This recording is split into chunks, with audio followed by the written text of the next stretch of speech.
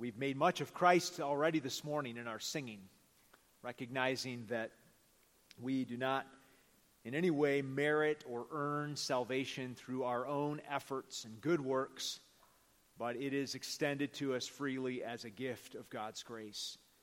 And so it is all about Christ and what he has accomplished. And certainly the Scriptures point us to Christ as well.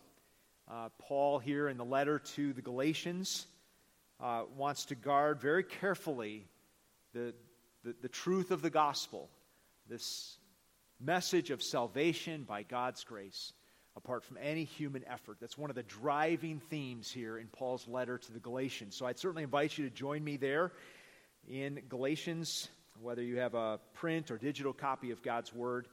That's where we're going to be this morning. Jesus taught, "To whom much is given, much will be required." And in our culture, we say that great freedom comes with great responsibility, right? We rehearse these principles to our children when they get their driver's license. We just had another one go through that process, and they're collecting their hours now. Driving is a lot of fun, and it opens up a whole new world of opportunities and adventures.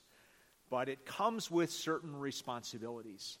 In our particular context, it means you have to drive your other siblings around to their various events. And it means you have to go get ice cream if we're out and it's late at night and I don't want to go out myself, right?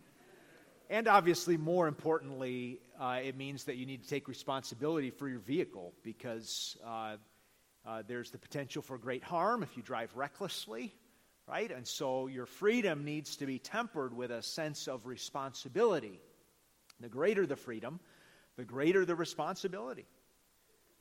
Our text this morning in Galatians captures this same tension as it relates to the Christian faith. We have been set free from our sin. We have found freedom and forgiveness in Christ. If we have turned to him in simple faith, that freedom is real. We would feel badly if someone was so racked with guilt and condemnation and shame that they could never enjoy the freedom that they have in Christ. But we would also be grieved if a person had received God's grace, they had received this great freedom, and then proceeded to chart a selfish and destructive course, that they didn't respond to that freedom in the right way, right?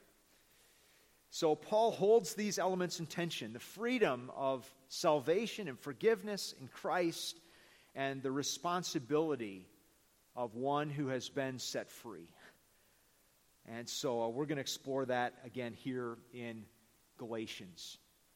We're continuing our Route 66 series, Road Trip Through the Bible, looking at all 66 books of the Bible in one calendar year. So it means we're looking at whole books of the Bible in one setting and getting the big picture perspective.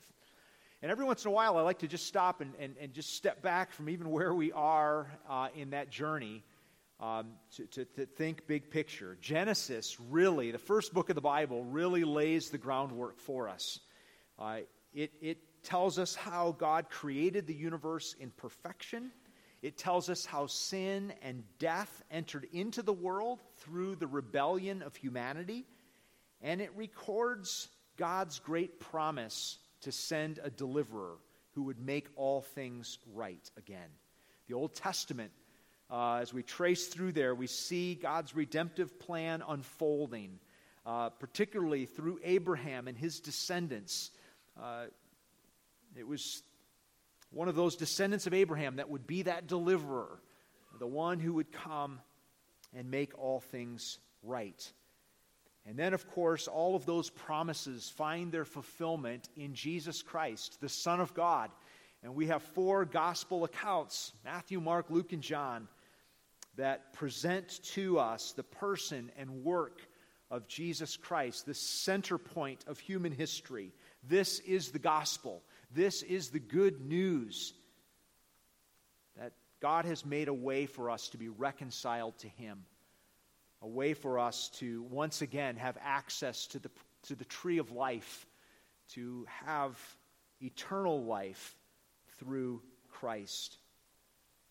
The book of Acts records the birth of the church, God's redeemed people, and we see the declaration of the gospel throughout the known world. This good news is sent out to the four corners of the earth. And then we have a series of letters where the Apostle Paul writes to local first century churches to help them grow in their understanding of the gospel and to live in a way that was consistent with the gospel. So that's the little blue stack on the bottom shelf. We're working through Paul's letters, going to be in Galatians today. And here in Galatians, Paul really helps to ward off some false teachings, some distortions of the gospel. And we can be so thankful that Paul addressed these issues so that the gospel could be passed down to us in purity, and we could have a true record of how to come to peace with God through Jesus Christ. We've also noted that each of these little letters that Paul wrote has a backstory. So we want to take a moment to just consider who the key players are in this letter. So Galatians chapter 1, verse 1, Paul, an apostle, sent not from men nor by a man, but by Jesus Christ and God the Father, who raised him from the dead, and all the brothers and sisters with me, to the churches in Galatia. Grace and peace to you from God our Father and the Lord Jesus Christ, who gave himself for our sins to rescue us from the present evil age, according to the will of our God and Father, to whom be glory forever and ever. Amen. So just a few things we want to note about the backdrop of this letter. First of all, Galatia is written to believers, followers of Jesus in Galatia. This is a region that was located in what is today central Turkey. We've considered in earlier weeks Rome, Romans and Corinthians. These were cities. Galatia is a region. So Paul is writing to a cluster of churches within this region. In places like Iconium and Lystra and Derbe and Pisidian Antioch. The Galatian churches were established on Paul's first missionary journey. So Galatia was not terribly far from where Paul and Barnabas were sent out in Antioch. And so this is one of the first regions, the first Gentile regions to be reached with the gospel. So this is sort of a pioneer territory here. The people of Galatia were unstable and driven by passion and emotion. So they had a bit of a reputation in this regard. We noted that the Corinthians, the city of Corinth, was known for sexual immorality. This region of Galatia was known for their volatility and their instability. They were Celtic peoples. I'm going to get myself in trouble here, but these were Celtic peoples. These were a bunch of redheads, right, in this region.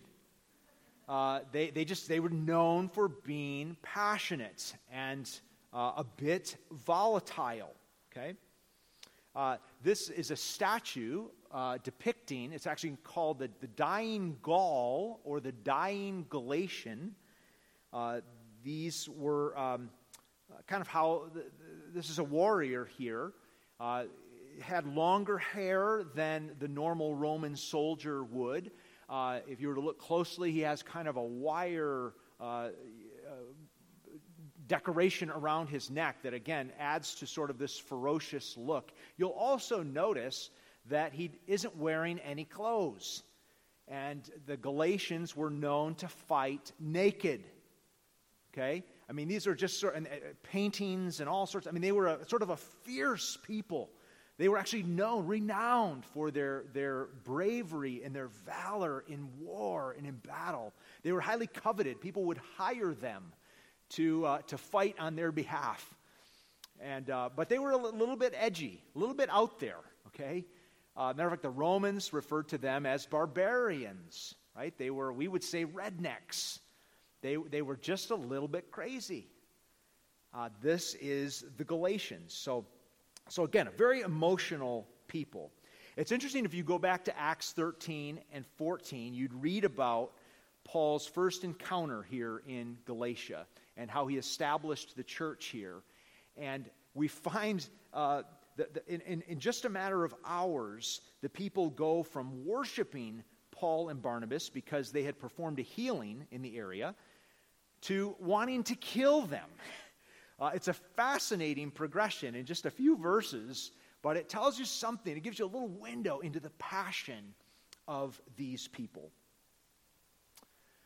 Compared to Rome and Corinth, Galatia was considerably closer to Jerusalem.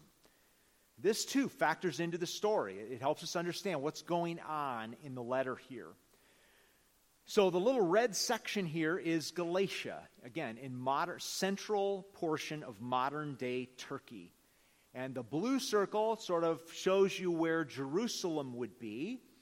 And then the other two red circles show you Corinth in southern Greece. And then to the far left, we have Rome. So just the point being that this area of Galatia was in much closer proximity to Jerusalem. And Paul, when he went there, encountered a very large and militant group of Jews, who were not really happy with Paul's message. So there was a much stronger Jewish presence and Jewish opposition here in Galatia. And again, that has to do with geography. Here's what we read about the establishment of the church there. You get a little sense for some of the tensions that were going on. On the next Sabbath, almost the whole city gathered to hear the word of the Lord. When the Jews saw the crowds, they were filled with jealousy. They began to contradict what Paul was saying and heaped abuse on him. This is just sort of the beginning of a lot of conflict that Paul encountered in this region. So this tension really sets the stage for Paul's letter to the Galatians. Now, Paul had some significant concerns, and he addresses them right away. There's a few verses of greeting, commendation, but he jumps into the deep end of the pool here in verse 6, okay? And it's what I'm calling bad news, okay? Galatians 1:6. I am astonished that you are so quickly deserting the one who called you to live in the grace of Christ and are turning to a different gospel, which is really no gospel at all. Evidently, some people are throwing you into confusion and are trying to pervert the gospel of Christ. But even if we or an angel from heaven should preach a gospel other than the one we preach to you, let them be under God's curse. As we have already said, so now I say again, if anybody is preaching to you a gospel other than what you accepted, let them be under God's curse. So Paul had recently established these churches in this region.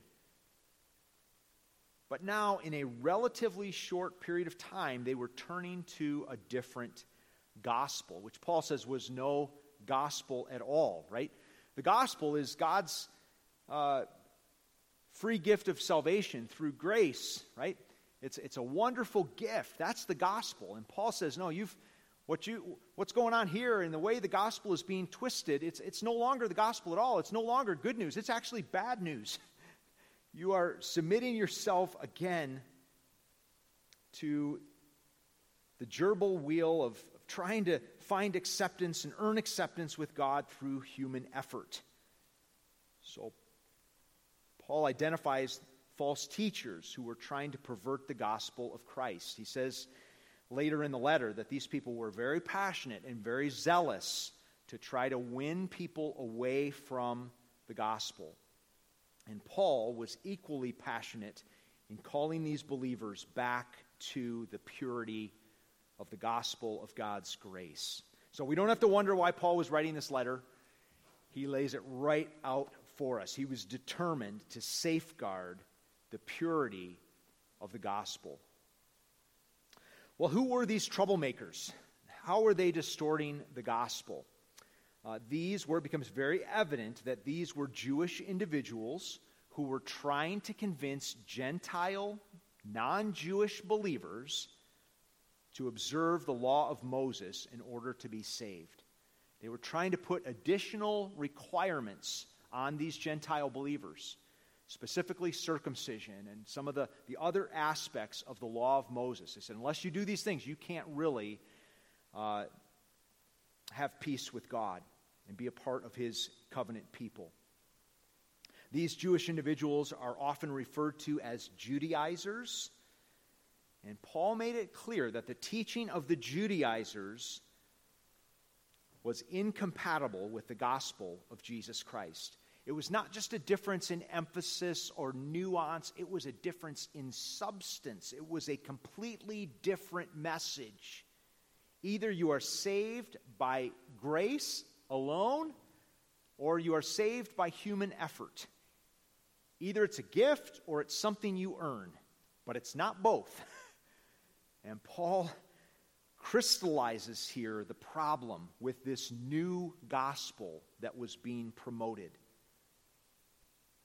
So this is the issue that prompted Paul to write the letter, and it was a critical issue. How is a person made right with God? How does a person receive salvation and forgiveness of sins and freedom? And Paul ratchets up the intensity in this letter, and you see it in a few spots in particular. One of those spots is right here at the outset, verses 6 through 10, 6 through 9, where I just read. Paul says, if anyone preaches another gospel than the one we preach to you, let them be under God's curse. Literally, let them be damned. Let them be cut off from God's presence. And just in case you didn't get it the first time, let me say it again. If anyone, I mean, you feel the intensity here. Paul uses here in chapter 4 childbirth imagery. My dear children, for whom I am again in the pains of childbirth until Christ is formed in you. Paul had given birth to these believers, right? He planted this church. He brought the gospel to them. They experienced life because of Paul's ministry. And now Paul says, I'm in some sense having to give birth to you again. I'm in the throes of childbirth so that you can be formed, so that Christ can be formed in you. That emotion comes through again here at the end of the book. As for those agitators, speaking of these false teachers, I wish they would go the whole way and emasculate themselves. What in the world is Paul talking about, right? These Judaizers made a big deal of circumcision. Up to this point, if a Gentile wanted to be counted among God's covenant people, he had to convert to Judaism. And for men, for males, that meant they had to be circumcised. Circumcision, the removal of the foreskin of the male reproductive organ. And they were making such a big deal about circumcision and these other rituals. And Paul was angry. He says, you want to fixate on cutting? Then just cut it all off. I mean, this strikes us as really crass, doesn't it? But Paul is serious about this. It's such a critical issue. He's not mincing words. So this is the bad news. This is what Paul is concerned about. Again, he unpacks it here in verses 6 through 10 of chapter 1. And then he devotes the rest of the letter to defending and safeguarding the purity of the gospel of God's grace. He spends the rest of the letter unpacking the good news and making sure they were clear about it.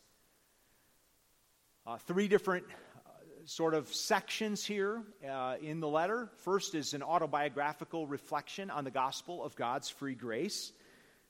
Paul reflects on some of his experiences, his background, to reason with these Galatian believers. Paul says here that he would still have been under slavery to the law if Jesus had not intervened. He says here in verse 11, I want you to know, brothers and sisters, that the gospel I preached is not of human origin. I did not receive it from any man, nor was I taught it. Rather, I received it by revelation from Jesus Christ. For you have heard my previous way of life in Judaism, how intensely I persecuted the church of God and tried to destroy it. I was advancing in Judaism beyond many of my own age among my people and was extremely zealous for the traditions of my fathers. I think part of what Paul's doing here is establishing some common ground with these Judaizers. I mean, Paul himself was a Jew. And Paul seems to say, look, this whole message of God's free grace extended through Christ, I never would have scripted it this way. I was an observant Jew. I was going to great lengths to observe every little minute portion of the law. I was a Pharisee, Paul says in other contexts. He says, and I was opposed to the Church of Jesus Christ. I was persecuting Christians. So I get it. I know where you're coming from.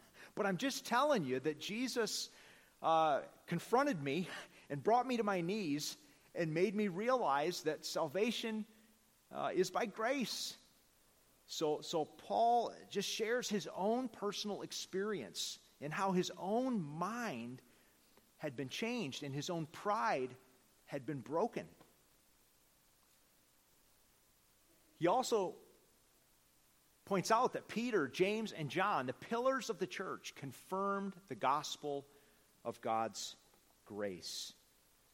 Chapter 2, Paul records some of the events that took place as he went to Jerusalem to confer with the church leaders. Then after 14 years, chapter 2, verse 1, then after 14 years, I went up again to Jerusalem, this time with Barnabas. I took Titus along also. I went in response to a revelation, and meeting privately with those esteemed as leaders, I presented to them the gospel that I preach among the Gentiles. I wanted to be sure I was not running and had not been running my race in vain. Yet not even Titus, who was with me, was compelled to be circumcised, even though he was a Greek. This matter arose because some false believers had infiltrated our ranks to spy on the freedom we have in Christ Jesus and to make us slaves. We did not give in to them for a moment so that the truth of the gospel might be preserved for you. As for those who were held in high esteem, whatever they were makes no difference to me. God does not show favoritism. They added nothing to my message. On the contrary, they recognized that I had been entrusted with the task of preaching the gospel to the uncircumcised, just as Peter had been to the circumcised. For God, who is at work in Peter as an apostle to the circumcised, was also at work in me as an apostle to the Gentiles. James, Cephas, and John, those esteemed as pillars, gave me and Barnabas the right hand of fellowship when they recognized the grace given to me. They agreed that we should go to the Gentiles, and they to the circumcised. So again, even the leaders of the Jewish church in Jerusalem confirmed Paul and his preaching of the gospel of God's free grace, apart from the merit of the law. So some maybe were suggesting, Paul, you've gone rogue. You are a renegade. I mean, your ministry looks so much different than the ministry of the other apostles, right? The other apostles were primarily working among the Jewish people.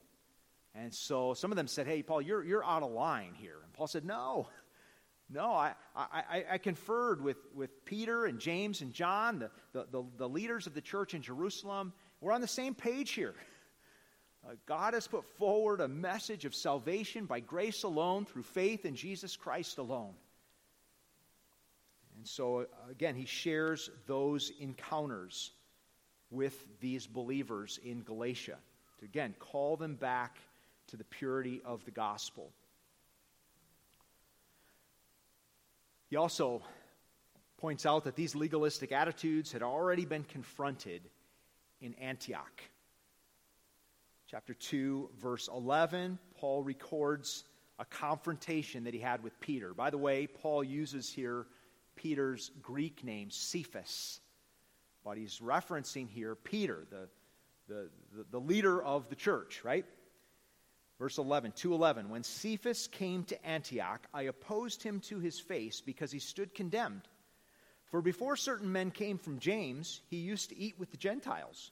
But when they arrived, he began to draw back and separate himself from the Gentiles, because he was afraid of those who belonged to the circumcision group. The other Jews joined him in his hypocrisy, so that by their hypocrisy even Barnabas was led astray. When I saw that they were not acting in line with the truth of the gospel, I said to Cephas in front of them all, "You are a Jew, yet you live like a Gentile and not like a Jew. How is it then that you force Gentiles to follow Jewish customs?" So remember that Paul began his Gentile ministry in Antioch. This is where Paul and Barnabas were sent out on their missionary journeys. And this is where God first began to do a real work among the Gentile, the non-Jewish people. And Peter was in Jerusalem, and he heard about what was happening among the Gentiles, and he had to go see it for himself. So he traveled from Jerusalem up to Antioch, and he recognized that these Gentiles had received the grace of Christ, and Peter fully accepted them, even to the point of sitting down to eat with them. That was a big deal in the Jewish context, because it represented fellowship and a certain union together. And so Paul began to eat with these Gentile believers, and those barriers were broken down. But when some other believers arrived from Jerusalem, Peter began to pull back. Peter began to sort of cave to some peer pressure. And of course, Peter was in a position of great influence, right, as the leader of the church. And so others began to follow Peter's lead. Even Barnabas got caught up in this. So Paul called out Peter, and they hashed it out. And the clear implication is that Peter acknowledged his fault. So Paul shares this with the Galatian believers as well. All of this is just sort of part of his story and the experiences and the conversations that had happened. Again, all laying a groundwork again for the gospel of God's free grace. Paul then, beginning in chapter 3, lays out a theological argument for the gospel of God's free grace. He wants to help them think rightly about the gospel and correct some of their faulty thought patterns that were starting to creep in. One of the things he points out to them here in chapter 3 was that even Abraham was pronounced righteous through faith and apart from circumcision or any other observance of God's law. So Paul begins to use their playbook now, right? He's going back to the Old Testament scriptures. He says, even Abraham, right, the father of the Jewish people, was declared righteous apart from any observing of the law. So Abraham, of course, would be circumcised, but before Abraham was circumcised, he was declared righteous because he believed God. The law would not be given to Moses for another 430 years. Right? So Paul's just making the point here that Abraham is the consummate example, the poster child for all those who would wish to be justified or made right with God apart from the law. There's the model. It's in your Old Testament scriptures. Just read it, right? Paul also wants them to understand the purpose of the law. The law was not given as a means of salvation, but to lead us to Christ. Chapter 3, verse 23. Paul says, before the coming of this faith, we were held in custody under the law, locked up until the faith that was to come would be revealed. So the law was our guardian until Christ came, that we might be justified by faith. Now that this faith has come, we are no longer under a guardian. That's a very key word there, this whole idea of a guardian. We might say a tutor or a nanny, right? In the ancient world, a servant would be put in charge of minor children, making sure that they obeyed, that they got to school on time, right? Kind of played the heavy a little bit with them.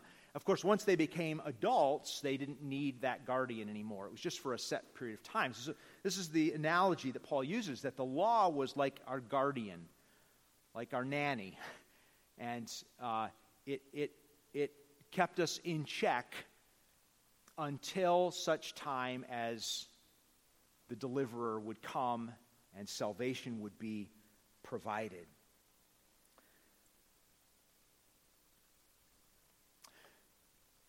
Paul also wants them to understand that God has chosen to extend his blessing through the line of promise, not the line of human effort. So Paul just says, look, God has always chosen to work by grace. He's always chosen to bless, not based on our accomplishments and how much we deserve, but in spite of our sin, based on his grace and his promises. And he uses Abraham again as an example. Chapter 4, verse 21. Tell me, you who want to be under the law, are you not aware of what the law says? For it is written that Abraham had two sons, one by the slave woman and the other by the free woman. His son by the slave woman was born according to the flesh, but his son by the free woman was born as a result of a divine promise. So Abraham had two sons. Abraham had a son with Hagar, one of his slaves or his servants. That child, that son, was conceived and born in the normal way. That son was Ishmael, right? But Abraham also had a son with his wife Sarah, who happened to be old, well beyond childbearing years, right? That child was not born in the normal way. That child was born in a supernatural way. That child was born based on God's promise and God's power. And that child was Isaac. And so Paul uses this as an analogy that when we try to come to God through human effort, we fall in the group with Ishmael. When we try to come to God on the basis of his grace and his promises, we come to him and are found to be included among the group with Isaac. This is how God has chosen to work, through grace, not through merit. This has always been his plan. And Paul closes this section by urging them not to return to slavery. Those who have been set free by God's grace should not return to slavery. Chapter 5, verse 1, it is for freedom that Christ has set us free. Stand firm then, and do not let yourselves be burdened again by a yoke of slavery. You've been saved by grace. You've been set free. Don't return to the bondage, the gerbil wheel of human effort and trying to earn God's favor.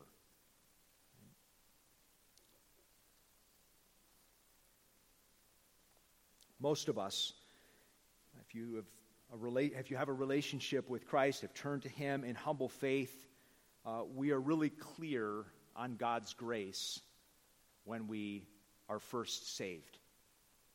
Right? We've generally had some crisis experience. We have come to recognize our sin and our desperate condition. We come to understand that we stand under God's wrath.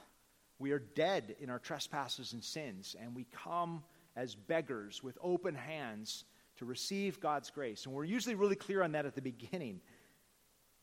But pride and self-righteousness have a nasty way of encroaching into our hearts. Notice how Paul describes it here in chapter 5, verse 7. He says, you were running a good race. Who cut in on you to keep you from obeying the truth? In other words, you started really well. This was clear at the beginning. How have you gotten off track? How have you lost sight of God's grace? Verse 8, that kind of persuasion does not come from one who calls you. A little yeast works through the whole batch of dough. This is a really subtle thing that has begun to creep in, right? Like a little bit of yeast that has worked its way throughout the whole lump of dough. So we have to fight against the tendency to find our identity and security in good works and moral striving. We have to remember that we were saved by grace apart from any human effort, and we are just as dependent on God's grace. Paul closes here with a moral response to the gospel of God's free grace. So he begins with this autobiographical reflection, talking about conversations and how they've hashed out this issue of God's free grace and how it relates to the law. And then he lays out more of a clear theology of God's free grace. And now he wants to talk in an application section here at the end about how we respond to a gospel of free grace.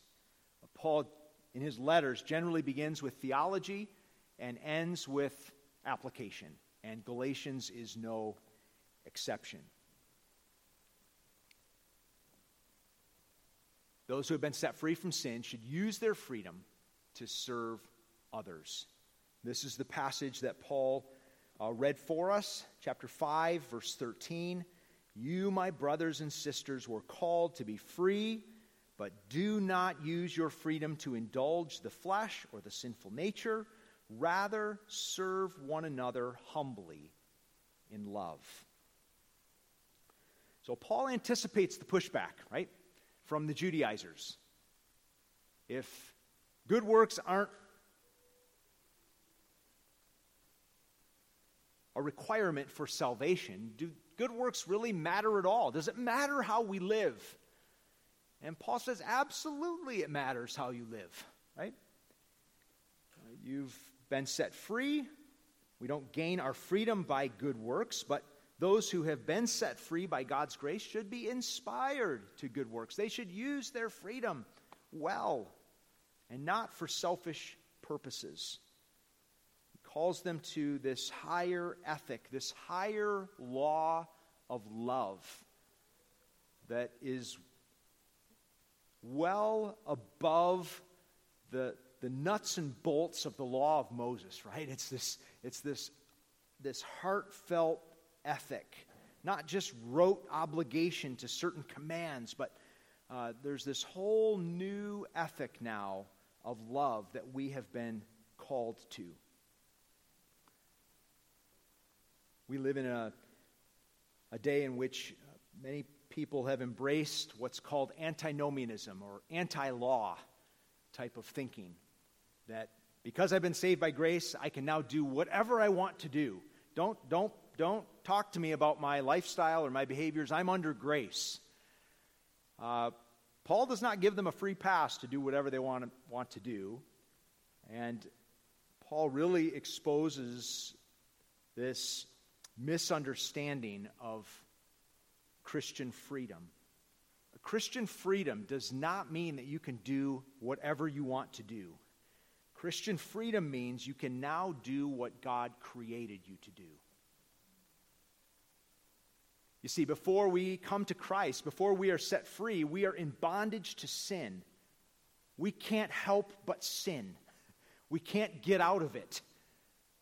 But when we come to Christ, we are set free. I don't have to sin anymore. I'm no longer a slave to sin and selfishness. So Paul helps them understand the true purpose for which they have been set free and calls them to use their freedom well. Those who have been set free have been given a new capacity to love. Paul talks here in this section about the role of the Spirit of God in the life of the believer. Again, we have the flesh, or what some translations call it the sinful nature. We have an inclination towards sin and selfishness, but we have now this whole new capacity. The Spirit of God lives within us.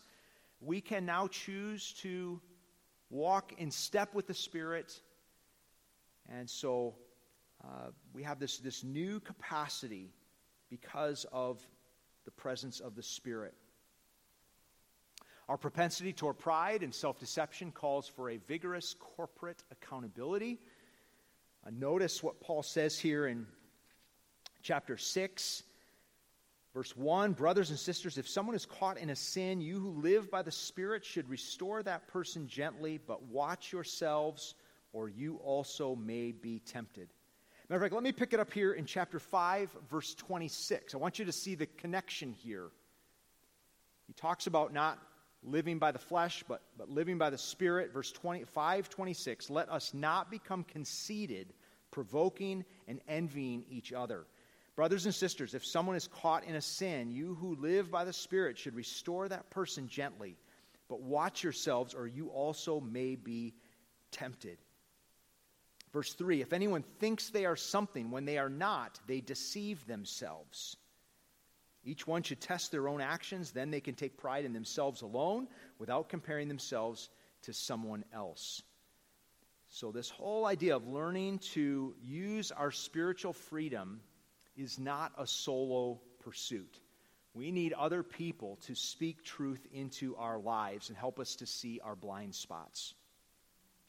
Paul describes here what we would call church discipline, right? The accountability that comes in the context of the community of believers. I usually have to give this speech every year as we head into fall. Community hubs are starting, and we ask people to commit for a year. Get involved with a group so that you can know and be known by other believers. Relationships don't happen overnight. It's going to take time. So plug in.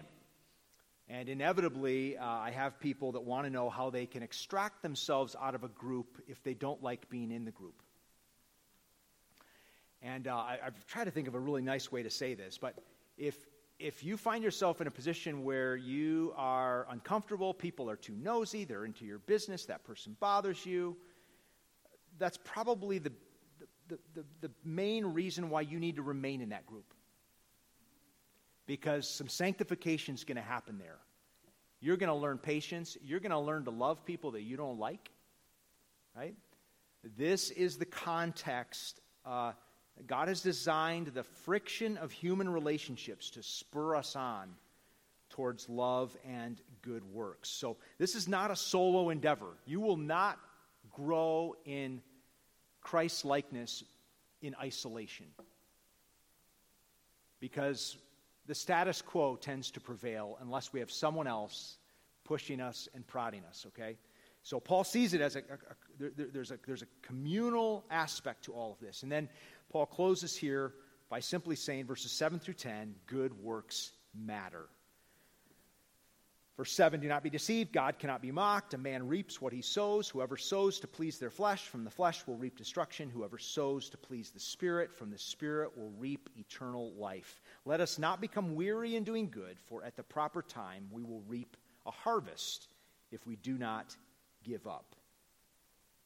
So good works are not the basis for our salvation, but they have eternal consequence. How we live matters. What we sow in this life will dictate what we reap in the life to come. So Paul, again, walks this line between freedom, and it is real, right? I am redeemed and set free based on the work of Christ. Matter of fact, Paul closes here in chapter 6, verses 14. He says, may my only boast be in Christ. Circumcision or uncircumcision mean nothing. They don't advance my standing at all. It's all about Christ and what he has done in recreating me in God's image. So that freedom is very real. But we also have a responsibility to steward that freedom well.